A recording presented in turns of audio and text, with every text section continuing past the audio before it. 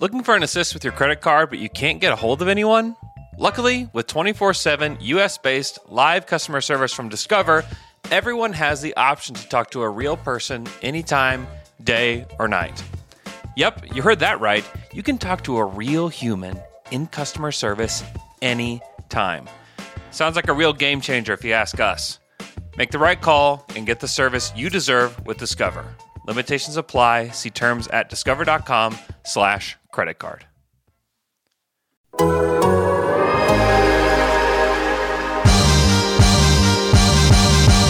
Donna Dort. Donna Dort. Donna Dort. This is Lou Dort and I'm down to dunk. This is Lou Dort and I'm down to Dort. I'm Josh Giddey and I'm down to dunk. Hey, this is Kenny Helsel and I'm down to dunk. I'm Darius Baisley and I'm down to dunk. I'm Mike Muscala and I'm down to dunk. This is Poku and I'm down to dunk. I love cereal. Captain Crunch, Cinnamon Toast Crunch, Cracklin Oat Bran. Oh, I can have these? I'm going to share with my team, but I'm going to hog most of it. Welcome to Down to Dunk. I'm your host, Andrew Schlecht. We're part of the Athletic Podcast Network. With me, as always, my good friend Alex Spears. Alex, what's up? What's up, Andrew? Housekeeping duties. Housekeeping. Let's talk about T-shirts. So, Taylor Dickerson, FryPod legend, is getting everybody their T-shirts, I promise. So, if you haven't gotten yours yet, don't freak out. Hold tight. Know that Taylor's a very busy man, and he's got a little baby on the way, and that he will get you your T-shirts. So don't worry. They're coming at you. And they're fantastic, by the way. Like, really good quality shirts. You'll enjoy wearing them to Thunder games this year. So let's talk about Kevin. You want to talk about Kevin? Sure. I mean, it's a good... we should tell people we're doing the Summers of Sam again this week. And I think people, after last week, feeling a little down and want to give them some hope, sort of, until we actually get into the years. But we're not going to cover 2016 this week. So you get a 1 week break from like really bad stuff. Arguably still bad stuff, as we will discuss. But we're not going to talk about KD leaving. Yeah. The good thing about next week, though, is like you get really bad stuff sprinkled in with like really fun stuff, too. Yeah, because right after 2016, then it just like gets progressively, it's like a snowball effect. It just gets more and more insane as we go. Yeah. It's next week is actually going to be really like fun. You get to experience a lot of fan emotions. Yes. But yeah, KD. This week is maybe boring, but it has like these little tiny like sub stories within it. Yes. And if you're listening on YouTube, I've got a lot of videos that I'm building into this episode. So if you're only listening on the podcast, you may want to go watch the video version just for that. So KD quickly, he met with Joe Tsai, owner of the Brooklyn Nets, and basically gave him an ultimatum, according to Shams. Met in London. The Athletic. Met in London, which is cool. That's cool. It's cooler than meeting somewhere else, I suppose. Yeah. And gave him an ultimatum.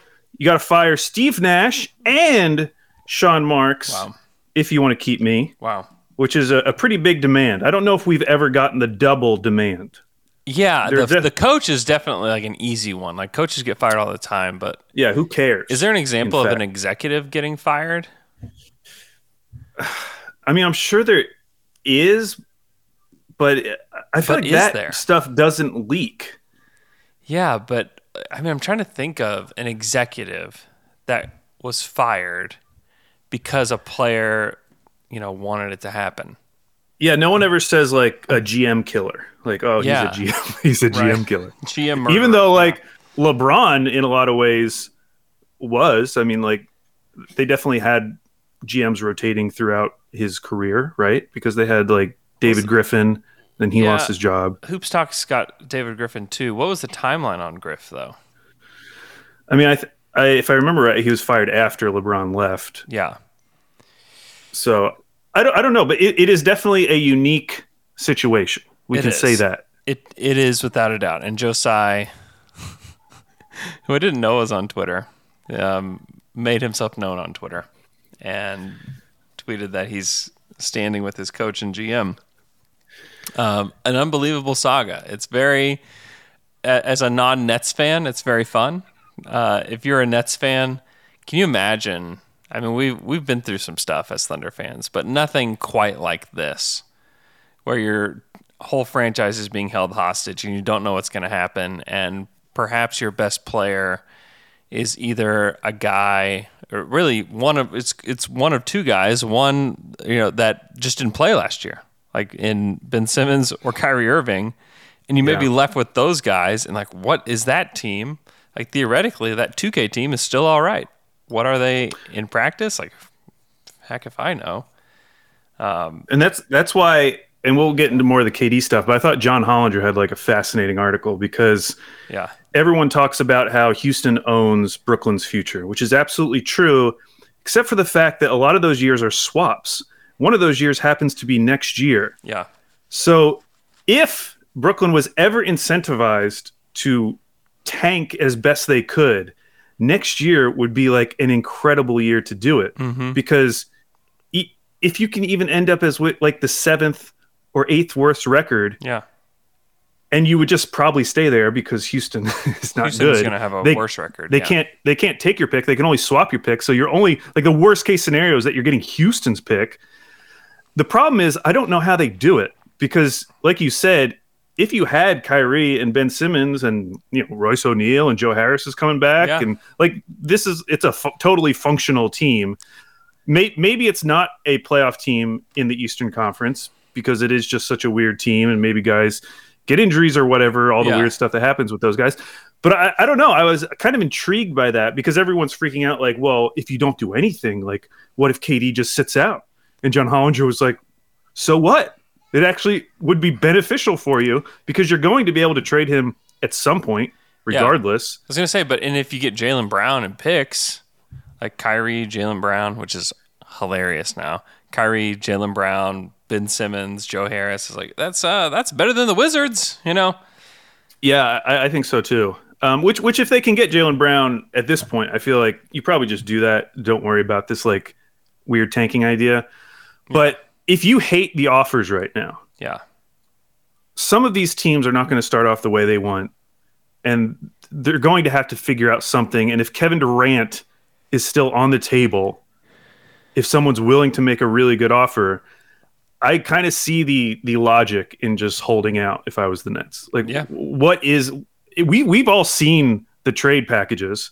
Like Bobby Marks, he put up his like most realistic trade package, which was OG Anunoby, Gary Trent Jr., and 4 picks, essentially. I think they were like Thad Young was in it as well. Yeah. Don't want to forget Thad Young. But that was the gist. And like, if that's the offers, like, no. Yeah. Don't do it. Well, they got last year in the James Harden trade because a team and the 76ers and Daryl Morey were willing to hold out and wait to make the trade, make the Ben Simmons trade. And everybody's like, oh, come on, you just got to do it now. Just go ahead and get Malcolm Brogdon and just like end it, And they held out, and Morey got his guy. It didn't work out last season, but we'll see how it goes this season. It's working out just fine for them now, unless they somehow get dinged for all these violations that they're being under investigation for right now. However, if they don't get in trouble, if they just lose a second-round pick, like all that was very worth it. And, they're in fine shape. And, if you're the Nets, like Kevin Durant's going to have value now and in February. So I wouldn't freak out about it. And I think I was, when I first saw the report, my initial reaction was kind of a freak out because it was like, I don't care what you think about Sean Marks. Like, this is an obvious choice to make. Yeah. Like, you take Kevin Durant. But as was brought up on the Glue Guys that I was listening to, it's like you don't just get Kevin Durant. Like, you still have to fill those positions. Yeah. Even if Kyrie says that they can all be a coach, like you still have to bring in a new GM and coach. And what if that combination is something like obviously at that point you're giving over the franchise to Kevin Durant. If you're not explicitly letting him make the decisions. He is heavily involved. Yeah. And what if it's like, Mark Jackson is your coach and Rich Kleinman is your GM? Yeah. I don't think it would be Rich, by the way, but yeah, who knows? Like if Kevin gets to drive, who's he picking? Because he seemed just fine with Steve Nash. If you told me, okay, we're firing those guys, but we're bringing in like Quinn Snyder and whoever like the new hotshot GM is around the league. Yeah. Like at that point, it's like, oh, okay, well that's great. Fine. Like, great. But until I know what those other options are, just blindly saying, okay, we'll do this, even though we don't have a plan in place yet. Like I can't make that decision. I understand why they don't want to make that decision. And this isn't a 29-year-old Kevin Durant either. Like handing your franchise over to a guy who's in the latter stages of his career and has had like devastating injuries, like to his foot. I don't know. Like I think Kevin's awesome. I think that there are lots of teams that should trade for him. But handing over the future of your franchise, like just ask like teams like the Cavs and the Heat, like how that went whenever he just like gave LeBron everything he wanted anytime. Even ask the Lakers right now. Hey, all those three teams got a title out of it, so ultimately probably don't care. Like the Nets have gotten nothing. I know. They haven't gotten a conference finals appearance. They've got to the conference finals. Yeah. Yeah. I mean, if this all ends and they have to trade him and they don't even get to the conference finals, it's that's pretty devastating. I will say, a lot of people are sticking up for Sean Marks. Not a lot of people sticking up for Steve Nash. No one seems to. I can't find a Steve Nash stan out there. Yeah. Sorry, he's broke up a little bit there. Okay. Yeah, let's. Anything else? Any other lingering KD thoughts? Well, no, I was just going to say, like, defending Sean Marks, I don't exactly get it. Because you can make the argument that KD made all these decisions. KD's the one that made them get DeAndre Jordan. Yeah. KD's the one that made them trade all these things away for James Harden, including Jarrett Allen, who's now an all-star. Yeah. I feel like that takes – at that point, then fine. Then what is the point of Sean Marks? What are you defending at that point? Yeah. Like, he's the GM. Like, if you want stars, you're going to have a GM who can deal with those stars. Sean Marks clearly wasn't able to deal with Kevin Durant. He ceded the entire franchise over them. Now, maybe that was from direction of Joe Tsai, but, like, what has Sean Marks done that is so incredible over these last couple of years? Why is he being defended? Yeah. Like, I get that he built that really nice team that, like, made the first round with D'Angelo Russell, and it was very exciting. Spencer Dinwiddie, it was so fun. They had dances. People love that team. That's great. That's a totally different job. Yeah. As a GM. He did unearth guys like Bruce Brown and Joe Harris that were just kind of these rando players. That's great. That's not what wins you a championship. Winning a championship is how to deal with superstars. Yeah. What has Sean Marks shown that he has the ability to deal with superstars? It's great that you can find all these guys and put together a team that can make it to the first round of the playoffs. Yeah. Can you actually do it with superstars? I don't feel like there's evidence so far. Yeah, I would also say that he may have had the most difficult superstar pairing since I don't know who. And I think part of the management of the superstars too is that's like one of the coaches' jobs, and I think that's why they hired Steve Nash. I think they thought Steve would do a good job. He obviously didn't, because in the message right away from Kyrie was like, you know what, we're all the coach. Him, me, that guy, we're all the coach. I was like, wait, what? Like there was already like almost a lack of respect that like existed from the very beginning, and. I don't know. Like they so clearly thought that they were going to recreate the Warriors, and Steve Nash was going to be their Steve Kerr. Yeah, and it was all just going to come in and work perfectly because you bring in Kevin, really you hire a Steve, and everything just comes together. Right. Yeah. And by the way, this whole saga is just like a reminder to me about how insanely perfect a superstar Steph Curry is. Like.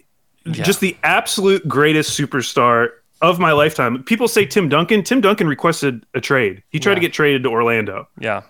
Like Steph Curry is the perfect superstar. What every small market wants would be, if you could just get someone like Steph Curry, who's an all-time great player and is like has the organization's back, and if he doesn't ever leak it to the media. Yeah, all-time great. There is no too. Steph Curry camp leaking to all these reporters. And the thing about it is like the way that the Warriors are run, it'd be very easily leaked. Like there's not a lot of secrets around that organization. Like there's and the fact that there was nothing leaked these last 2 years, like when they were in the pits of despair, dude, Steph Curry is the best. He is the absolute best.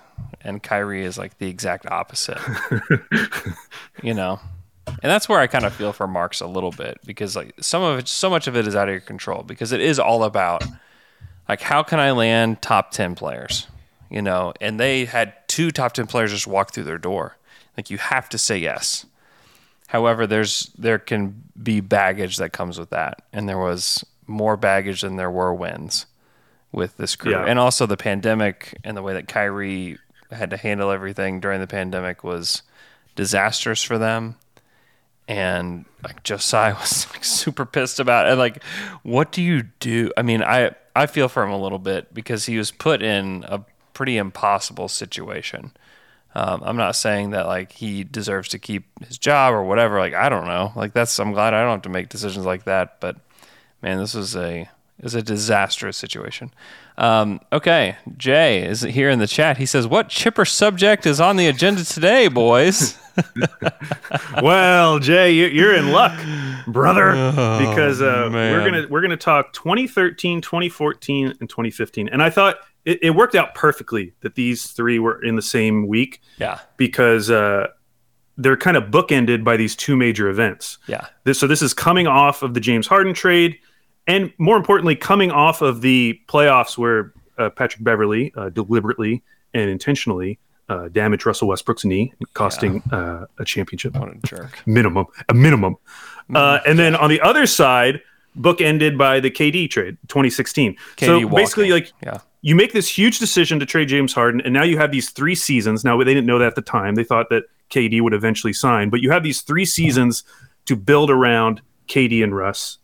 And you still have assets at that point. Like, one thing you can say about the Thunder, like they had not given away a bunch of picks. Like they still had all their picks going forward. Like they were in a great situation going into this 3-year stretch.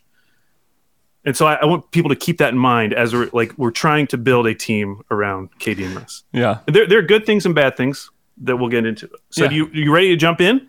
I'm so ready. All right. Let's I feel like we're going to talk about the 2013 draft a lot. So let me start with, in 2013, that they signed and traded Kevin Martin away to Minnesota. Yeah. And they got a $7 million traded player exception, TPE, that we were probably very excited about. They did not end up using it, which we will talk about why next year. Yeah. But they did not use it. They got a $7 million TPE and the draft rights to a guy who probably named Simon Suchek, something like that. First name Szymon. If that's Simon, that's a pretty cool way to spell it. If it's pronounced somewhere else, yeah. I mean, you have to trade something back. That's what it was. And so we got the draft rights. So I just want to go through the progression of Kevin Martin real quick. So January 2013. This is in the middle of the season after trading James Harden. Yeah. OKC is 38-10 at the end of January. Yeah. 38-10 on a 65 win pace. Yeah, rolling. Just crazy good. And Kevin Martin gets interviewed. He says, "This summer, hopefully everything works out here. I haven't said that too often, but I will put it out there. Hopefully I found a home in the NBA. I love playing with this group of guys. The organization is great to me. The community has been great to me. It's the happiest I have been during my NBA career." That was Kevin Martin, January 2013. Okay.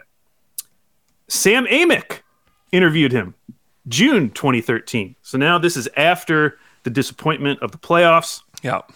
He says, "You're definitely reading me right in the sense that if things don't work out with OKC, then I think there's no other option than me being back in a starting shooting guard role. I feel like as a 2 guard, I didn't even show it this year because of playing with Kevin and Russ, which I enjoyed, but I can still wake up and score 20, 21 points a game in my sleep. Yeah. I'm working this summer like I've always worked in the past, being the number one guy. So if it doesn't work out with OKC, I feel like there's no other team where he wouldn't start in the league, unless I went to Miami with a D-Wade or the Lakers behind Kobe. I'm only 30, still in the middle of my prime. So once again, like a year after James Harden having him come off the bench, knowing that he wants to be a starter, we're kind of like reenacting it with a 30-year-old Kevin Martin, who, to his credit, when he did get traded to Minnesota, he had 2 seasons in a row where he averaged like 19 and 20. Yeah. And he took the least amount of shots since his second year in the league. He took 10 shots a game with OKC. Right.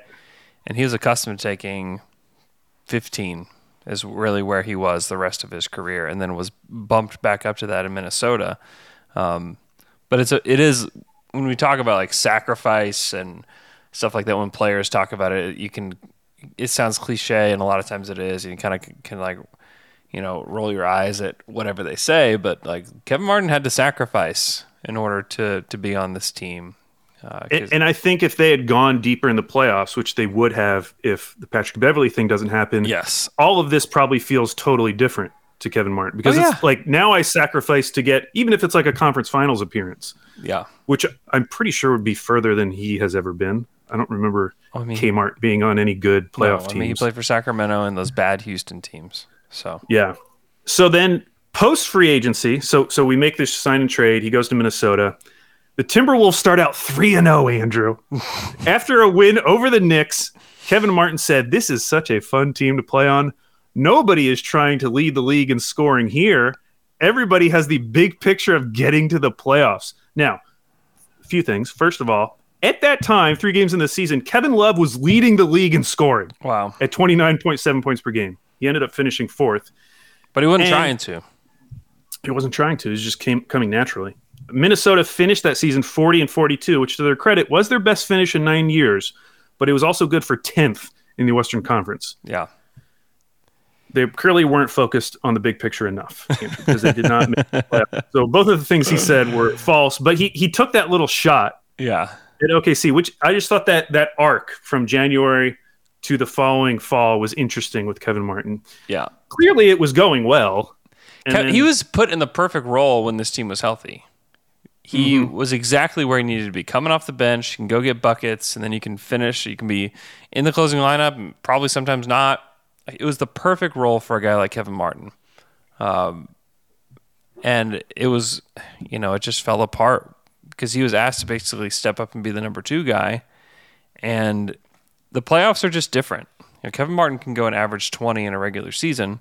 That's great. He averaged, when he's 25, he averaged 24.6 points per game.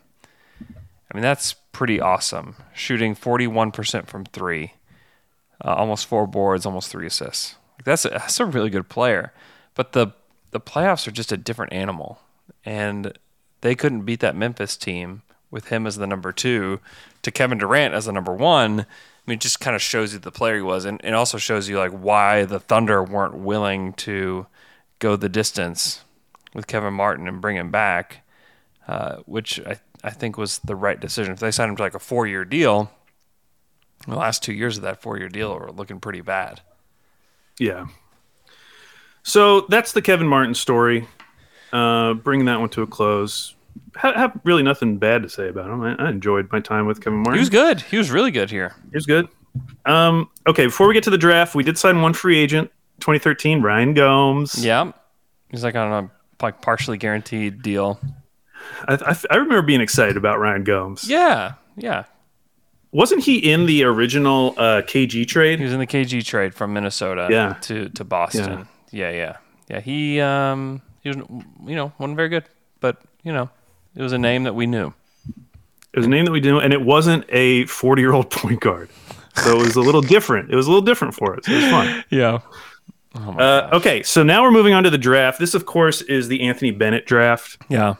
Also known as the Giannis draft. Yeah. If you're more glass half full. I have a video of Anthony Bennett being taken, and you obviously remember Bill Simmons' reaction, but do you remember what Shane Battier said when he interviewed him?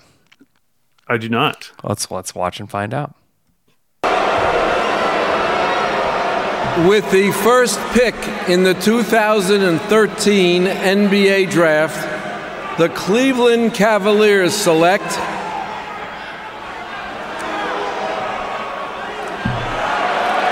Anthony Bennett of Toronto, Canada, and the University of Nevada, Las Vegas.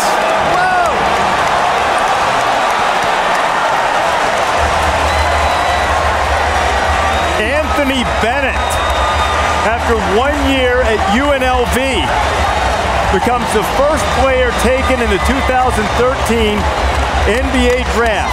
Reese, I need medical help. The look of shock on your face. Oh my God. You see Bennett walking up, getting the congratulations from John Calipari, the Kentucky coach, and Nerlens Noel's coach, and you saw the disappointment on Noel's face that he wasn't selected number one. A sense of pride there. Everybody wants to be the number one pick, especially if you're in the conversation. These are the nights that players remember competitively. Thanks, Reese. Here are the number one pick. Jabbar, Magic, LeBron, Bennett. How's that sound? Sounds pretty good, man. I mean, being the number one pick has a lot of name to it, but, I just feel like it's the game of basketball. So I'm going to call here, work hard, encourage my teammates, and just do what I can. You're the highest drafted Canadian ever. What's this mean for you and for Canada? I mean, it's history, man. Hopefully we can repeat it, next year with Andrew Wiggins coming in. But, it's just a great honor, I'm speechless right now. I don't even know what to say, basically. Reese, number one pick, Anthony Bennett. Congratulations. Jabbar. Hey, shout out LeBron.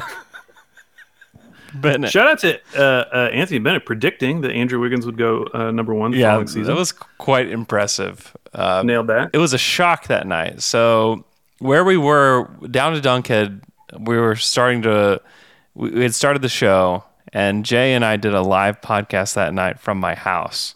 It was just me and him. It wasn't live, obviously, but we recorded it live. And we were shocked by the Bennett thing. I don't even think you can download this show. But we got to where the Thunder were picking. We both really wanted Shabazz Muhammad. And they drafted Steven Adams. We just turned the show off. We just stopped. We were not happy with that pick. Yeah, I wasn't either. I remember, by the way, delete your tweets, but I remember what I tweeted that night, which was man, the Blue are going to be really good next year. And by the way, my reason for saying that, I started going back over what people were saying about Steven Adams. Yeah. The overwhelming opinion about Steven Adams was that he was a year or two away from contributing at all. Without a doubt. And by his second year in the league, he was starting almost all of his games. I think he started 67 of 70 games. He didn't even start for Pitt. Yeah. He didn't start for Pitt. How is he going to start in the NBA? That's how it felt. I remember I had Anthony Slater on. Anthony Slater, this was before Thunder Buddies started. This was Slater had just started at the Oklahoman. I emailed him because I knew that he was going to be doing NBA stuff, and I was like, "Hey, would you like to come on the show?" He's like, "Yeah, we did over-unders." I said to Slater, over-under 100 NBA minutes this year for Steven Adams. I think we both took the under. And that was not just a local opinion. That was every single thing I read, every draft grade I read was about this guy has a ton of upside. He's going to be a project. Yeah. This draft was so bad. Oh my gosh. It was terrible. Which is why we talked last week about how OKC has this pick from the Harden trade. It's Toronto Raptors pick. And there were some things that could have happened that would have made it a little bit better. But other than potentially taking CJ McCollum, which would have been good long term, even if they had moved up a few spots, it wouldn't have been amazing.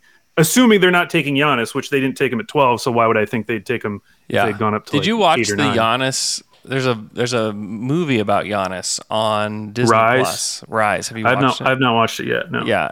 So on the movie, and I actually keep forgetting to check on this, but I need to check on this. On the movie, they say they met with Oklahoma City, and Oklahoma City were only interested in Giannis if he would go back to Greece. And he didn't. That's so strange because they did not do that with any other player. I know. That's why I don't know if I believe it. But it's in the movie.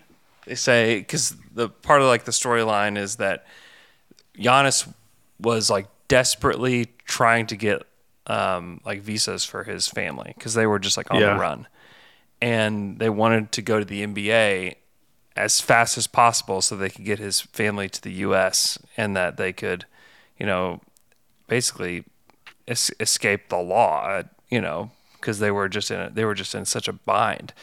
And so it had to be now. Like if we're going to do this, it has to be now.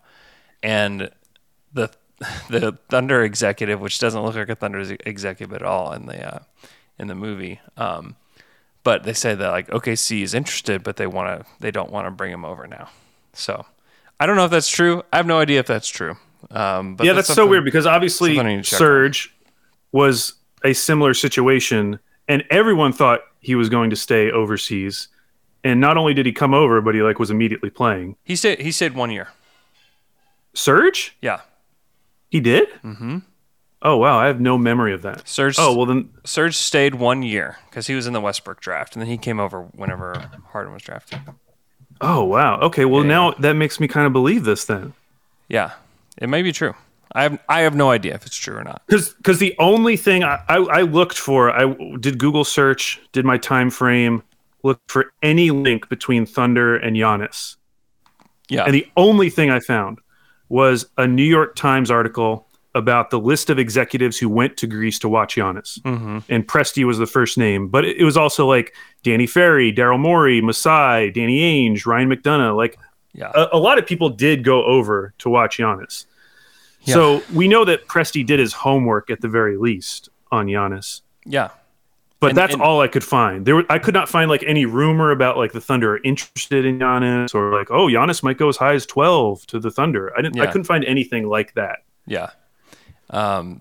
It's hilarious the amount of players in this. This is a bad draft. There's like, we talk about like tiers. Like there's not a tier 1 player in this draft. That's Vecini was saying that about this last draft. Like, where do we start? Like, I mean, I know Giannis ended up being what he was, but when we're talking about at like draft time, I wonder like, is there a tier 2 player in this draft? Like, would you call Oladipo a tier 2 player? Like, I don't even know if you do that. So going into the draft, initially everyone was like, Nerlens Noel is obviously the number 1 pick. Right. And then he got injured towards ACL, I believe. And a week before the draft, actually a couple days before the draft, I found a couple of mock drafts, Jonathan Wasserman and then Draft Express. Mm-hmm. Both of them had Alex Len going number 1. I kind of remember that. Yeah. And I found Chad Ford's mock draft from a day before the draft. He still had Nerlens going number 1, but he said, I know that all of the like smoke is saying Alex Len right now, but I'm sticking with Nerlens Noel. Obviously, both of them turned out to be wrong. Yeah. But yeah, Alex Len was like the big push in the few days before the draft. Like, this is going to be the number 1 pick, which is so wild to think about. It's so disastrous. Like the trio of Cody Zeller, Alex Len, Nerlens Noel. It's just like such a disaster. Like 3 big men that are just like not really skilled at all, Yeah, true. Yeah, I mean, Nerlens, even his like biggest proponents were thinking of him as just like this crazy defender. Yeah, that was going to be like a modern anchor. Yeah. for a defense, but you weren't thinking about his offense at all. Yeah. Daniel in the chat says, if you listen to the Woj's pods, the 3-episode Giannis special. I'm sorry, I can't listen to the Woj pod. It is the most boring podcast ever, but maybe I'll go listen to this. But it is the worst podcast. If I remember right, Giannis's agent was trying to force him to Atlanta. Yeah, yes. They were trying to go in the first round, and Atlanta had 2 picks, back-to-back, 16, 17. They were just trying to get him taken in the first round. And, the Bucks obviously was like the best place for Giannis.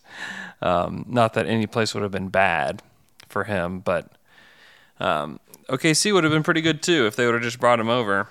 And in hindsight, it would have been amazing because the Thunder had this year coming up where like everybody's hurt, and like if that whole year like Giannis is just playing the whole time, where you just get to develop him all year, like that's not too bad. It's a weird thing because looking back at the draft, one of the reasons why we see the Steven Adams pick as being like a good pick is because he was able to come in and help almost immediately. Yeah. Even though reading back, like that was not the perception of him at all.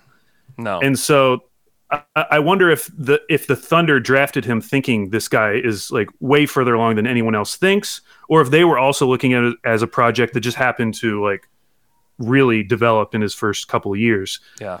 Because if they were thinking of it as a project, well then, taking him or Giannis, like they were both thought of as massive projects at the time of the draft. Mm-hmm. Yeah, without a doubt. I found a pre-draft interview with Chad Ford, who the rumor at that time was that the Thunder were looking to move up to number 1. Yeah. Oh gosh, I remember. Which is very funny. They're trying to get Vic. Yes, and the question was, what would it realistically take for them to get there? He said, Cleveland wants a vet for this, a vet for the pick. They're not interested in anything but that. So you look at the Thunder roster. Obviously, there's no way they're moving Durant, no way they're moving Russ. So it's pretty clear they would probably take Serge to get to the number 1 pick. I don't think it's likely the Thunder would do that. It's just hilarious because that is the trade that ended up happening in a few years. And Serge for Victor Oladipo. And pick 11. And pick 11. Yes, and back then it probably would have been Serge and 12 to get up to 1. Yes. To take Victor Oladipo. So you just hold out a little bit. You get some more. Just hold out 4 years or whatever it was. and then they asked him, okay, if the Thunder do stay at 12, who will they be targeting? He said, I think the 2 guys you should look at if you want bigs are Steven Adams and Kelly Olynyk. Mm-hmm. Very different players. Mm-hmm. I remember being into Kelly Olynyk. Oh, yeah. I like the idea of him. And to be honest, like in a draft this mediocre, like he ends up looking like one of the better picks. He's still in the league. Like he might be in like the top 10. He's definitely in like the top 14 of this draft if you go back. Oh, without a doubt. Have you seen Kelly Olynyk's wedding photos? I have not. Congrats. Okay. I am. Congrats. There's another reason to tune in to the stream because I'm going to put a wedding photo of Kelly Olynyk here on the stream. And it is glorious. All right, in my head, I'm already imagining wearing an all-white tux. I'm doing this on the fly. Nope, here it is. No, okay. Oh, he's wearing a backwards ball cap. He's wearing a snapback hat. Wow. And a tuxedo on his wedding day. I wonder if the hat is just a black hat or if there's a logo on the front. I don't know. Let me see. Very interesting. I can't. Snapback at the wedding. Snapback at the wedding. I've got another angle. I can't. I don't think I can see what is on this hat. But it's just. It's a choice. Everybody has choices to make in life, and this was his choice. You can't see it, but it is. It is amazing. Well, good for him. Good for him. He would have been good on the Thunder too because he can shoot it. He absolutely would have. And like one of the bigger ideas that I want to get across on this episode, and I don't even blame the Thunder really, is that so many of their decisions over these next couple of years are about getting big guys. Yeah. At a time when the league still thought that was the way to go. I mean, we're going to talk about next year's draft where Philly, like super smart Sam Hinkie, takes Jahlil Okafor, a guy who nowadays, like, would he be in the lottery? No. I don't know. No. The answer is no. He would not be in the lottery. No. Okay. There's no way he would be in the lottery. No. And the killer is that, we obviously didn't know what was coming. Mm-hmm. Like at that time, yes, we were talking about small ball. Yes, we were talking about positionless basketball, but it was all in the context of the Miami Heat. Mm-hmm. And as excited as you could get about like the future of basketball is going to be positionless, you also had the context of it's LeBron and Dwayne Wade and Chris Bosh. Like, good luck replicating that with whatever small ball idea you have. Like, it felt like it was so unique to the greatest player of all time and to like Hall of Famers. Yeah. That you understood why teams weren't jumping at the bit to go small. At the same time, they had Westbrook, Durant, and Serge Ibaka. They had the perfect small ball center with Serge Ibaka. The perfect. Oh my God. Kills me. Okay. So in terms of draft grades, basically the same across the board. Yahoo B+, NBADraft.net B, Chad Ford B+. Yep. Now we didn't even mention, so the draft, Steven Adams at 12, Andre Robertson at 29, Alex Abrines 32. That's about as good as you could do in a draft like this. Yes, that is definitely way above average in that draft for having 3 picks, kind of hitting on all of them. Obviously, what happened with Abrines wasn't foreseeable, but we were excited about Abrines for a lot of that. Yeah, still, and there's nobody else in the second round that you're like, man, they really miss on that guy. Another guy that the Thunder have had on their team that was in this draft, Mike Muscala, pick 44th. Yes. Okay, NBADraft.net. Who was their comp for Steven Adams going into the draft? Do you remember? Oh, gosh. No. This is probably my favorite comp of NBADraft.net of all time. No. Their comp for Steven Adams, Byron, don't call me BJ Mullins. Oh, yeah. I do remember just a bizarre comp. Just a really bad one. There was a time where NBADraft.net was actually really good, and it started to, this is about where it starts to go downhill. So Chad Ford's synopsis of the Thunder's draft. One upside, Adams has a ton of it with great NBA size and strength and ability to shut down people in the paint. If his offensive game comes around, he could be really good. Sounds pretty accurate. Yeah. One, rebounds. Robertson was one of the 2 or 3 best rebounders in the draft, an athletic specialist who might carve out a Reggie Evans-esque career. Why that is interesting is because everyone talked about Robertson as a rebounder and about his rebounding as the main NBA skill he had. Yeah. He never averaged more than 5.1 rebounds per game in the NBA. But that was I thought he was his big Kenneth thing Faried coming when into he that was coming draft. in the NBA. I thought, okay, we drafted Steven Adams, who might be BJ Mullins, and Robertson, who's Kenneth Faried, and it was well, those are both very wrong, Yeah. And then he said, want to score, Abrines has a chance to be a better version of Rudy Fernandez if OKC is patient. Yeah. Want shooting? Jarrett, I haven't mentioned him yet, Grant Jarrett, has the ability to be a lethal stretch 4. We one of the trades I didn't mention, we did send some cash to Portland for the rights to draft Grant Jarrett. Yeah, no neck. Anything else about 2013 you want to talk about, or do you feel like you've heard it all, you're ready to make your decision? We still haven't mentioned everybody that the Thunder have had that was in this draft, starting from the number 2 pick, Oladipo. They had Nerlens Noel from this draft. They had Dennis Schroeder, who was picked 17th in this draft. Oh, yeah, Dennis Schroeder. Obviously, they picked Andre at 26, but then Abrines and Grant Jarrett. Oh, my gosh. And then our guy Mike. It's just bizarre that they have targeted this putrid draft and have, at least they've gotten some good guys from it, but man, they were just... Was Isaiah Cannon? He was on the Thunder too. He was picked 34th. So there you go. So looking back at that offseason, we talked about Kevin Martin, talked about the draft, Ryan Gomes. Mm-hmm. What is your final grade for that offseason? I'll give it a B-. That was exactly what I was going to say. Because, obviously it all comes down to Giannis. Yeah, I mean, if you pick Giannis, it's A+, and we're also we're doing this from we might have had multiple parades. Yeah. But no. But assuming that Giannis just wasn't, I mean, he was an option, but taking him off the table. Yeah. Of every other option out there, they did pretty well. They made the right choice. Yeah, if you take Giannis off the table completely, then it's yeah, they made the right choice at 12.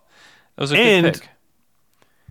And we'll eventually get to the point where we're talking about how close this team got. I mean, this is a team that got within a game of making another finals appearance. Yeah. And this whole period that we're talking about how they needed to add pieces to this core. They got 2 pieces that were on that 2016, playing significant minutes with Steven Adams and Andre Robertson. So that is a win. So I think B- factors in that. Yeah. Plus the Giannis miss. Plus the Rudy Gobert miss too. Yeah, Rudy Gobert. Rudy Gobert went 27th. The Thunder picked Andre Robertson 26th. There is a world where the Thunder take Rudy Gobert and Giannis in this draft. No, it's not. The world doesn't exist. Jay, I hope that you throw up today. Moving on to 2014. Now this is, I would say,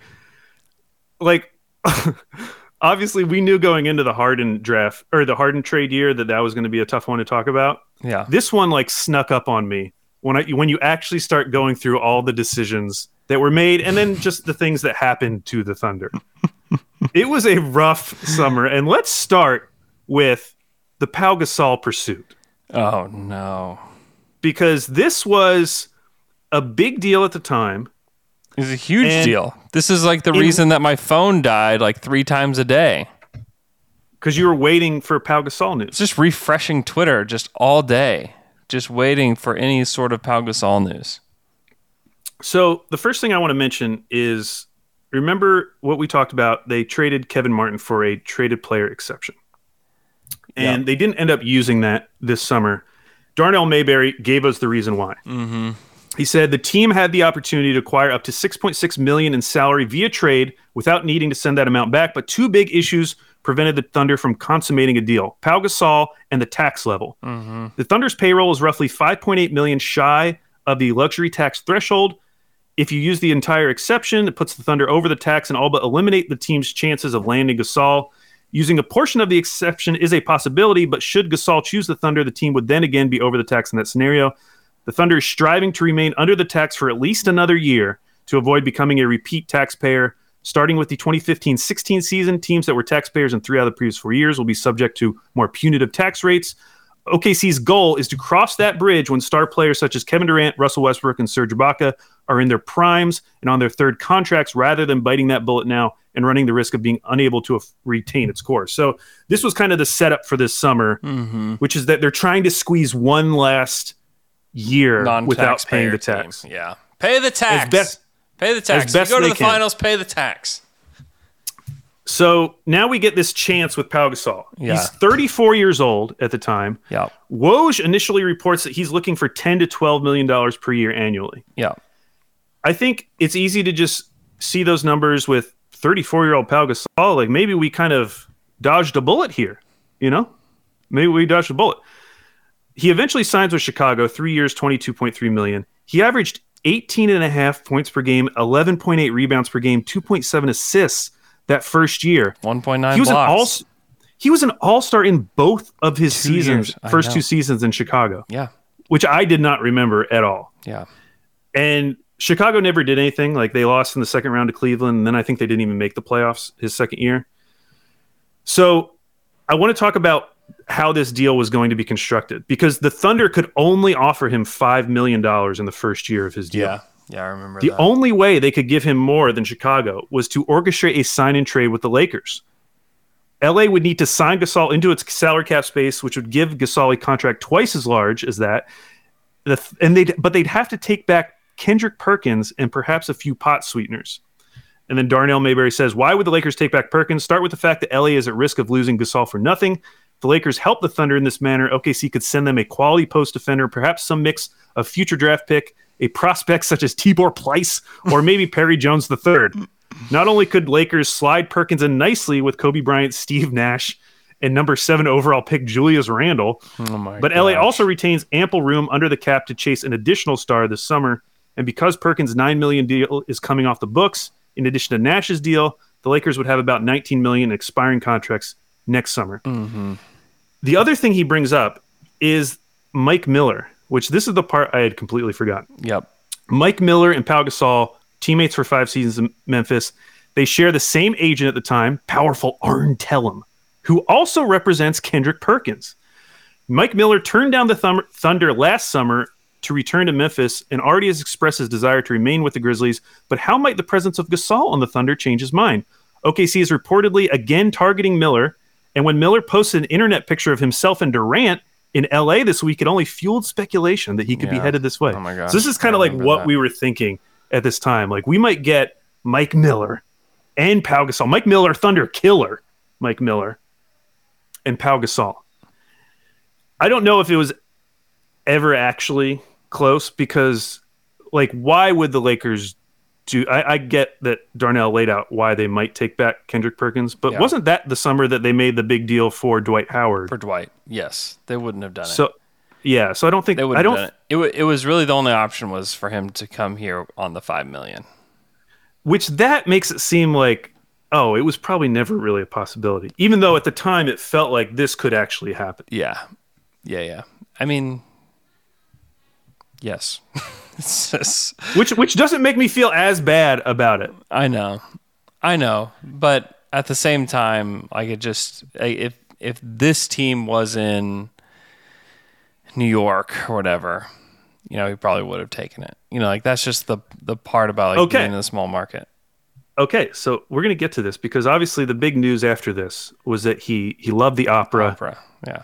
And OKC didn't have an opera. Yeah. In a documentary, this is Darnell Mayberry again. In a documentary produced by HBO Sports last fall, KD said the city's culture was a heavy influencer in Gasol's decision. He was more concerned about the city, Durant said of Gasol in the documentary. He's into like orchestras and plays. Mm-hmm. Gasol refuted that theory and said it was about basketball. He said, no. To me, it was where I would fit best on the court. I'm sure there are musicals and theaters in Oklahoma as well. That wasn't a difference maker for me at all, but I do appreciate music and culture. But that was not a difference maker for my decision. That was how Pau Gasol responded to those claims. Trying to win the title. I mean, I guess it just depends on what you want to do. If you want to go put up numbers, then yeah, he went to the right situation to put up numbers. But if you want and he got more money if we think that they could have never swung a sign and trade deal. Right. And if his only goal, because he had made a ton of money by that point, if your only goal is like go win the title, like it's pretty obvious. And and he had already done that twice. So clearly that was not winning another title was not the motivator for him. Right. So, and, but guess what? Arguably still OKC's best free agent summer, because let me tell you who else they brought in. Yeah. Sebastian Telfair gave us some minutes. Admit Anthony Morrow, legitimately good free agent signing. He's a top 3 free agency signing for the Thunder. Yes. Lance Thomas. Thomas. Hey, Lance Thomas was good. He was good. Yeah. And Ish Smith, who's still in the NBA. So like compared to other free agent summers, they didn't sign Ish in the summer. They signed Ish in the season. Oh, they did. Okay. Mm-hmm. Well, still, I'm going to count them. Yeah. Okay, so that's the free agency deal with 2014. Yeah. There were 2 trades before we get to the draft. They traded Yorgos, the first Yorgos. Yorgos. The first of many Yorgoses. The first of many Yorgoses. Plus Tabo to Atlanta. Yeah. For a guy called, his name is Sophocles Shortsanitis. Sophocles Shortsanitis. And they got a TPE for that. Don't know if they used it. Mm-hmm. They also traded Hasheem Thabit plus cash to Philly for a TPE and a 2015 second, which did not convey. So nothing too exciting there. But they did move on from Tabo. And that was kind of like a big deal. That was a big deal. Yeah. So now we come to the draft, Andrew. How would you like to start with the draft? Man, I was at my friend Jeremy's house. It was at his house in Edmond, kind of not far from where I'm at now. And there was, there were some hopes and some dreams of particular players ending up on the teams, particularly Rodney Hood was somebody that I had really wanted on this team. Especially because Tabo was leaving. It seemed like an easy one-for-one kind of deal. Yeah, we always needed some kind of shooter. I was also a big slow-mo guy at the time where I was working. A guy that I worked with was friends with Slow-Mo's dad. And so we talked about Kyle Anderson all the time. And it's like, man, you had inside scoop. I did. Even KJ McDaniels, Cle Anthony Early was another guy that missed, but that was a guy that we were talking about.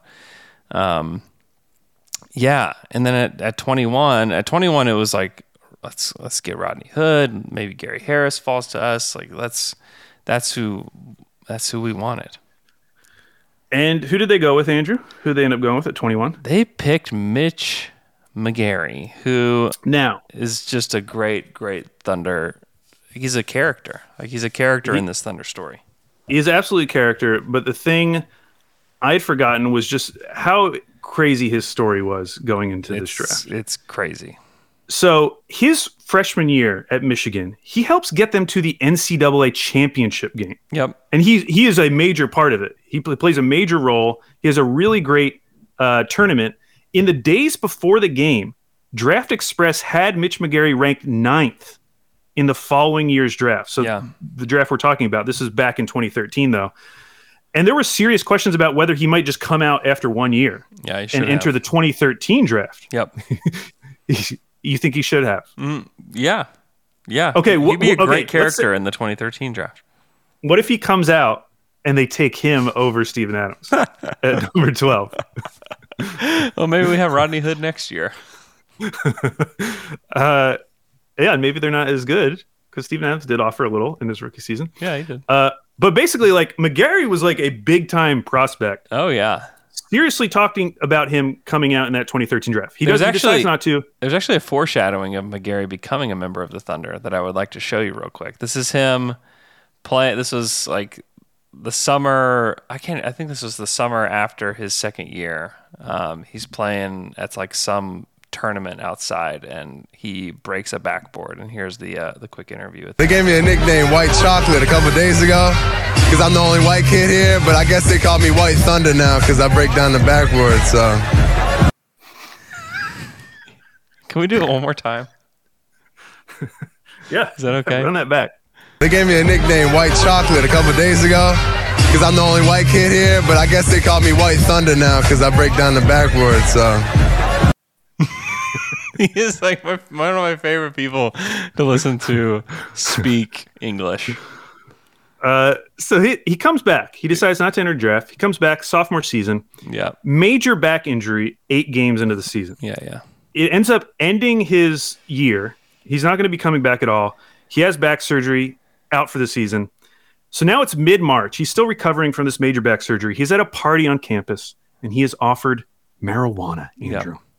And Mitch McGarry has a moment of weakness, and he decides to partake in the marijuana. Now, McGarry claims that this is the only time he accepted weed in college. And you can choose not to believe that based on the fact that he violated the NBA's drug policy twice with the Thunder. Yeah. But what is true is Mitch McGarry was tested 8 different times at Michigan. He always passed. Okay, Yep. So I think that's important context. It is. So this is a guy who, like, he thought he was going to be like a top 10 pick the previous year if he had come out. Now he has this back surgery. Now his stock is falling. Like, he mentioned, like, he was not in a good place at this time. No. Because he didn't know what was going to happen. So now it's mid-March, which means it's tournament time. As a way to improve team morale, Michigan coach John Beilein had Mitch McGarry dress for the tournament game, even though he knew he couldn't play, just to kind of get everyone excited. Like, I don't know why. I mean, Mitch is wearing his uniform. He's not going to play, but look at him. He could play. Maybe. The NCAA decides to randomly test Mitch McGarry. But he could have been randomly tested whether he wore a uniform or not. That's true, but do you believe that? I don't if he know. Was in a I don't suit, know. Would they really have tested him? I don't know. But they were all subject to testing. Like the whole team, including like trainers and everybody were. But anyways, they were. And were they tested? Or was the guy who was coming off who was tested. I don't know who was tested. Or was it the guy who talks like this that was tested? They gave me a nickname, White Chocolate, a couple days ago because I'm the only white kid here, but I guess they call me White Thunder now because I break down the backboard. So it was that guy that they tested. Okay, so they test him. Guess what? He tests positive. And he is suspended from collegiate sports for a year. Now, if he had tested positive on campus during the regular season, the punishment would have been left up to the school. They could have said, 5 games and you're good. Or how about just the rest of this season, because he was already going to be out, and come back next year. Yeah. In fact, riff for a little bit. I'll be right back. I don't have to riff. I have plenty to talk about. Not only that, okay, so that's like one thing that's like bad luck, because he tested during the tournament, which made it an automatic 1-year suspension, no outs. No lenience at all. Like, it's not like you go to like a council and they decide. It's like you get a 1-year suspension, that's it. The NCAA knew that the 1-year ban was too severe and in fact had already decided to change the rule to a half season. But that new rule didn't take effect until April 15th of that year, which was a few days after McGarry was tested. If he had been tested literally a week later, his punishment would have been half as bad. Oh my God. But because it was when it was, because John Beilein had dressed him up like it was Halloween, even though he wasn't playing, he gets tested, he tests positive, he's out for the following season. That punishment essentially forces McGarry to enter the NBA draft, because if he hadn't, he wasn't going to play the following season, and by that time, he would have been 22. At this point, he was still 21. Yeah. So, like, that's the sequence of events that has to happen for Mitch McGary to even be a possibility for the Thunder in that 2014 draft. Yeah. Just a terrible, a very unlucky and, like, unfair in some ways series of events for Mitch McGary. Yeah. Here's Going Mitch back to his McGary's injury. Here's Mitch McGary's response to the sequence of events that happened to him in college. It's a penalty if you fail a drug test. But, you know, like I said, it happens, and hopefully some kids can learn from it, but just don't get caught. Now, advice to the youth of America. Just don't get caught. Looking for an assist with your credit card, but you can't get a hold of anyone? Luckily, with 24/7 US-based live customer service from Discover, everyone has the option to talk to a real person anytime, day or night. Yep, you heard that right. You can talk to a real human in customer service anytime. Sounds like a real game changer if you ask us. Make the right call and get the service you deserve with Discover. Limitations apply. See terms at discover.com/creditcard. If you're just listening to the pod, I want to paint the picture of what that video was. It was Mitch McGary in his Thunder jersey in a parking lot. In a parking lot in his Thunder jersey. No one around him. Unclear why he's where he is. Unclear why he's wearing a Thunder jersey. And then just talking about this. A lot of people say like there are people who are before their time. I would say Mitch McGary in some ways was before his time because like the harsh penalties on marijuana, smoking weed, like it was so insane back then. A 1-year suspension. Whereas now, like in the NBA, like guys don't even get like fined anymore. Get dinged for it anymore, yeah. Like they're not. I don't even know if they test for it anymore, or if they do test it, they tell them like it's going to be on this exact day. I know that's how it was like a few years ago. Yeah. I don't know. I don't remember what it is. But yeah, you're not getting in trouble for marijuana anymore. Yeah. So on the one hand, like obviously he knew what the rules were. Yeah. But on the other hand, like he was a few years away from none of this mattering, and it completely derailed his career. Completely. And there was actually a really sad quote, like the summer before they ended up waiving him. Yeah. Where he just had like this very honest moment where he was like, yeah, I messed up my career in college, and it kind of feels like I'm messing up my professional career here now. Yeah. I just hope I get another chance. It just sucks because like there were flashes with McGary in a way that there weren't with some of these other picks that we're going to talk about. I posted it last night. I went back and watched a bunch of Mitch McGary on YouTube last night, and it was like, wow. Like, he is legitimately a good player. I mean, there were some moments where he was just like a great big man. He's really skilled. He could really finish. He could handle and pass a little bit. I mean, he was kind of like, poor man's Kevin Love in a lot of ways. Yeah. Yeah, he absolutely was. And so it's a bummer how it all ended. You like sort of understand why they would be intrigued by Mitch McGary. At the same time, like nowadays when we talk about like the Thunder player, like you would have never guessed, like if we had a player like Mitch McGary nowadays, you would never guess that the Thunder would be targeting a guy like him. If Mitch McGary was in the 2022 NBA draft, there would have been no way that he would have been selected by the Thunder. Like 0% chance he'd be selected by the Thunder. Which makes me think that they thought he had like significant upside. Yeah. And like you look back and you can see why they thought that, because you did get to see, portions of that. Okay. Couple more McGary things. So this is Media Day. We're going to get to Serge Ibaka here in a second, but this is the first player that we ever got to do the Down to Dunk intro was Mitch McGary. And Luke and I went and asked Mitch McGary to do the intro, and this is what we got. The Down to Dunk podcast? That's it. All right, let's do it. Okay. Oh, it's going? Yeah, whenever you're ready. This is Mitch McGary, and you're listening to Down to Dunk Down to Dunk podcast. That's it.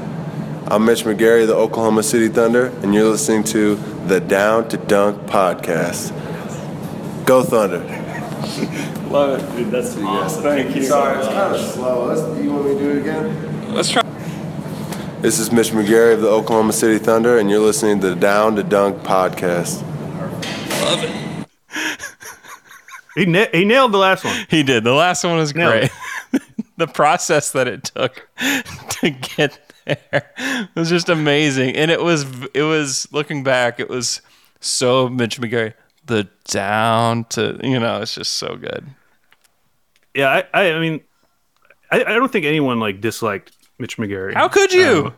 He was awesome. He was great.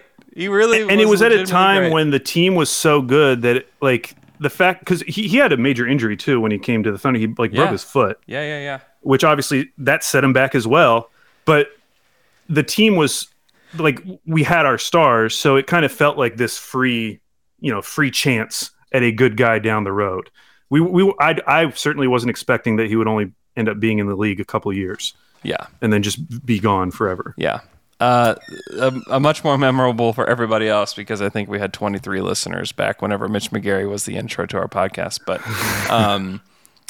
Serge Ibaka at Media Day, not knowing who Mitch McGary even is, not even aware of who they took in the first round. This is John Rohde asking about Mitch McGary. Serge, how long have you been back, and have you had a chance to play alongside Mitch McGary? What do you think of his game, Mitch? Who? Mitch McGary. Mitch McGary. I didn't play my finger yet. I just get back in town 2 days ago. Okay. No, I was just wondering when you got back. Yeah, 2 days ago, yeah. Okay. You asking me if have you had a chance to meet him or what you think of him? Or not yet. Oh my gosh, there's so many good things about it. Like the fact that he at the end just gets legitimately pissed off that he's even being asked about Mitch McGary. It's so good. When he asks who, one, he doesn't move his mouth at all. I think Serge could be a great ventriloquist.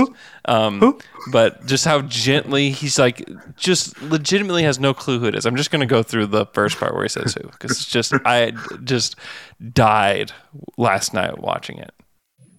Serge, how long have you been back, and have you had a chance to play alongside Mitch McGary? What do you think of his game, Mitch? Who? Mitch McGary. Who? He just has no clue who Mitch McGary is. That is so funny.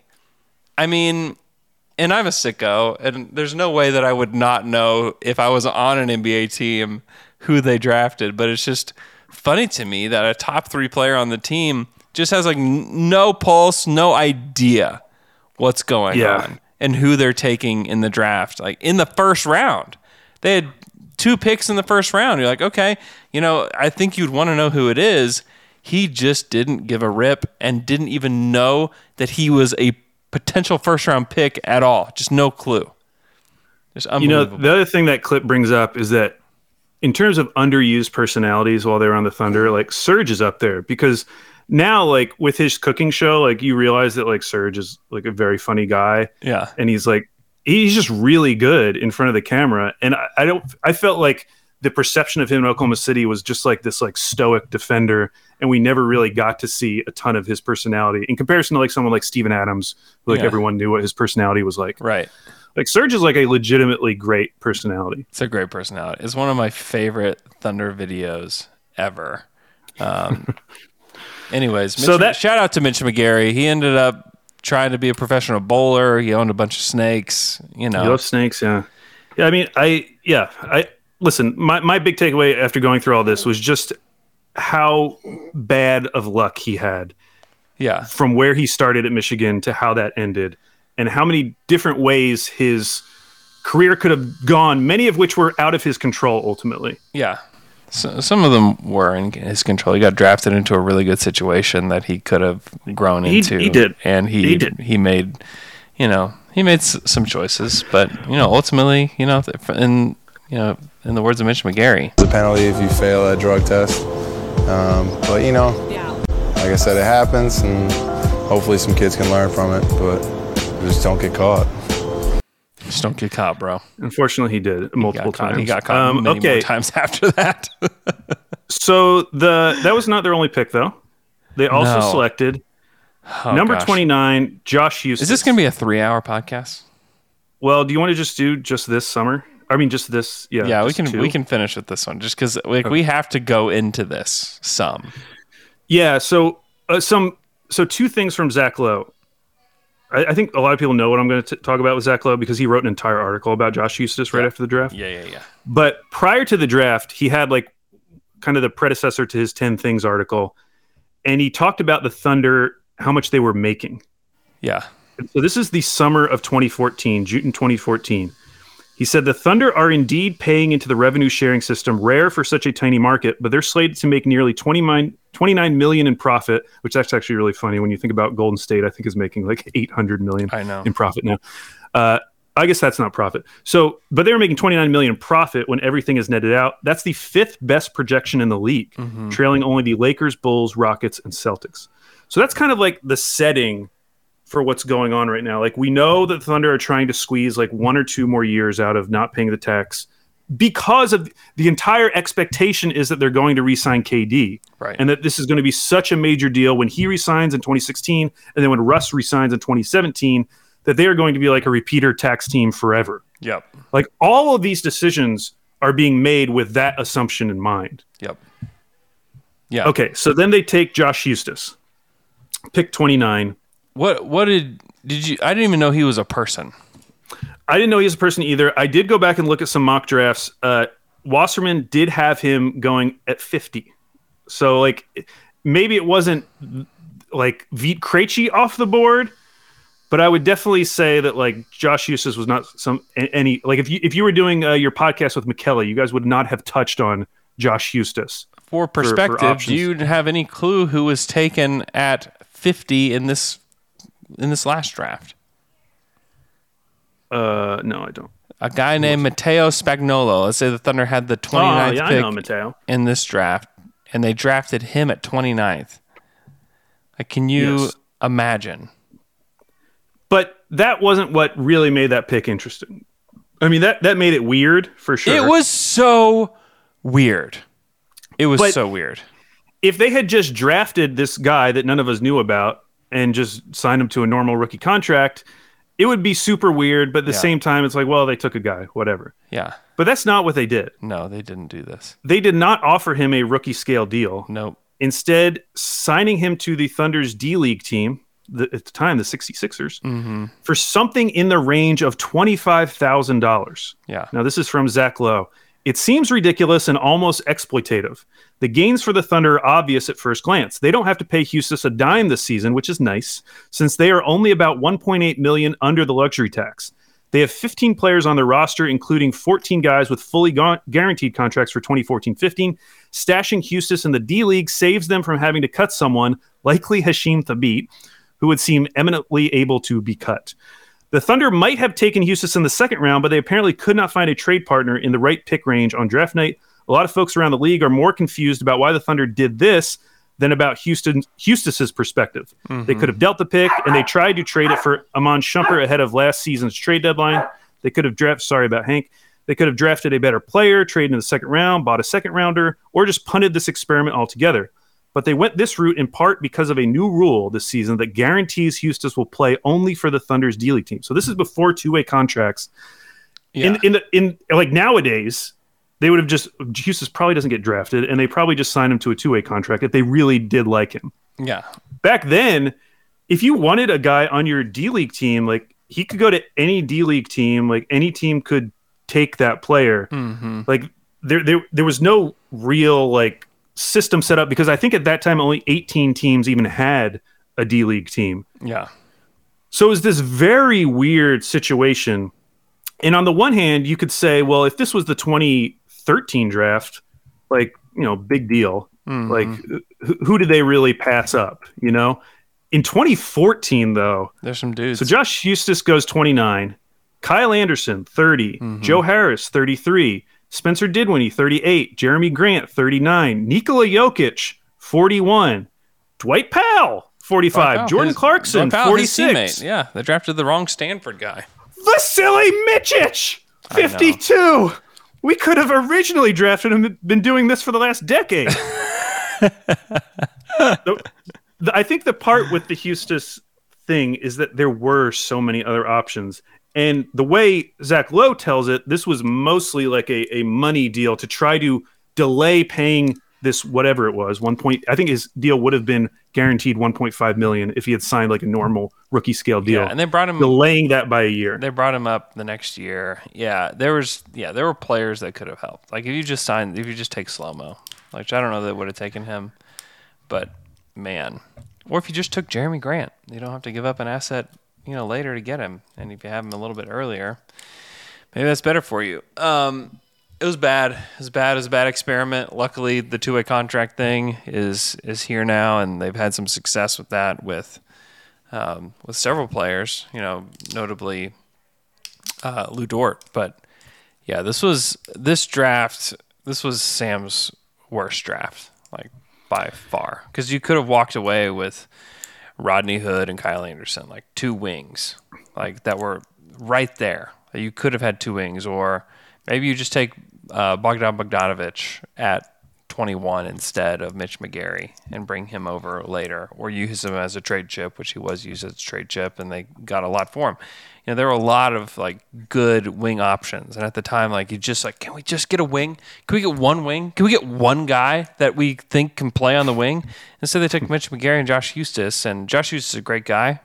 He did some great podcasts with Fred Katz. Those was probably his biggest contributions, but man, they're like legitimate pros in this draft, and they just whiffed. I remember liking Spencer Dinwiddie at the draft too, who was a risk at the time, and maybe they tried to get Spencer to take the same deal. I wonder how many doors they knocked on to see who would take this deal. Like who all in the second round did you ask if they would take the deal? Like how long did it take to get to Josh Hustis? Where it's like, yeah, I don't think I'm going to get drafted. Sure, Right. I'll do it.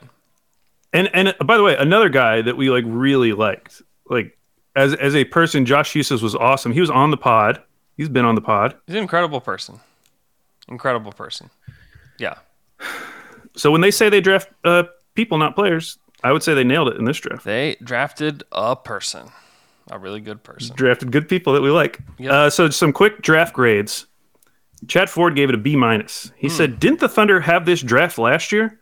Steven Adams was the big athletic center with the high motor. Andre Robertson was the scrappy defender and rebounder who was undersized for his position. They must have loved that draft so much they decided to do it again. I like McGary. He was probably a bit underrated. The Hornets wanted him badly and were trying to get up to 22 to take him. If his back is okay, he's a good pick here, and I get the Hustis pick. He's tough, plays defense, and will fit in. I just wonder why they had to draft the same two guys again. Really which I never thought about that way. I don't think Steven Adams and Mitch McGary are close at all. Yeah. But Andre Robertson, Josh Hustis, yeah, those are kind of similar yeah. archetypes. And then Andrew Sharp, he had a winners and losers column on Grantland. Loser, the Thunder.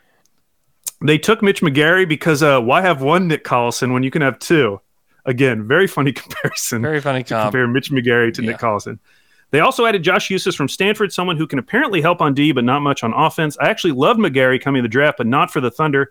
OKC's biggest problem in the playoffs was scoring from its guards, and this draft had plenty to choose from. Everyone from PJ Hairston to Rodney Hood to Cleanthony Early, all of whom were available at number 21. Whether it's Scott Brooks' coaching, refusing to amnesty Kendrick Perkins, or this draft, I don't understand why the Thunder keep making this so much harder than it needs to be. Yeah, that's good job, Andrew Sharp. That's right.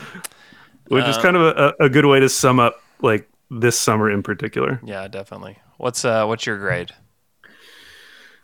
Man, this is bad. I know what's coming though. Yeah. Man, this summer was really bad. Now they did. Anthony Morrow, one of my favorite Thunder players of all time. So I got to factor that in. Morrow. Yeah. I'd probably give it a C-. Yeah, I'll give it a D. If they didn't get Anthony Morrow, it's an F. Because like all you're trying to do is get guys that can play, and it was just like whiff. Like it's just so bad. A really bad summer. Whiff. Okay, we are going to. It's hilarious that like these two summers took so long, but there's just like so many like characters in it. Okay. We will have 15, 16, 17. I don't even know if we'll get through that. Maybe just 15, 16 next week. We're going to stretch this out. We're going to get to the training camp on Summers of Sam. Thanks so much for listening to the show. Be sure to leave us a 5-star review on Apple Podcasts if you have a chance. We're going to end with just hearing Serge Ibaka one more time, not have any clue who Mitch McGary is. Serge, how long have you been back, and have you had a chance to play alongside Mitch McGary? What do you think of his game, Mitch? Who? Mitch McGary. Mitch McGary. Mitch McGary. I didn't play my favorite game yet. I just get back in town like 2 days ago. Okay. No, I was just wondering when you got back. Yeah, 2 days ago, yeah. Okay. You asking me if I have you had a chance to meet him, or what you think of him? Or not yet.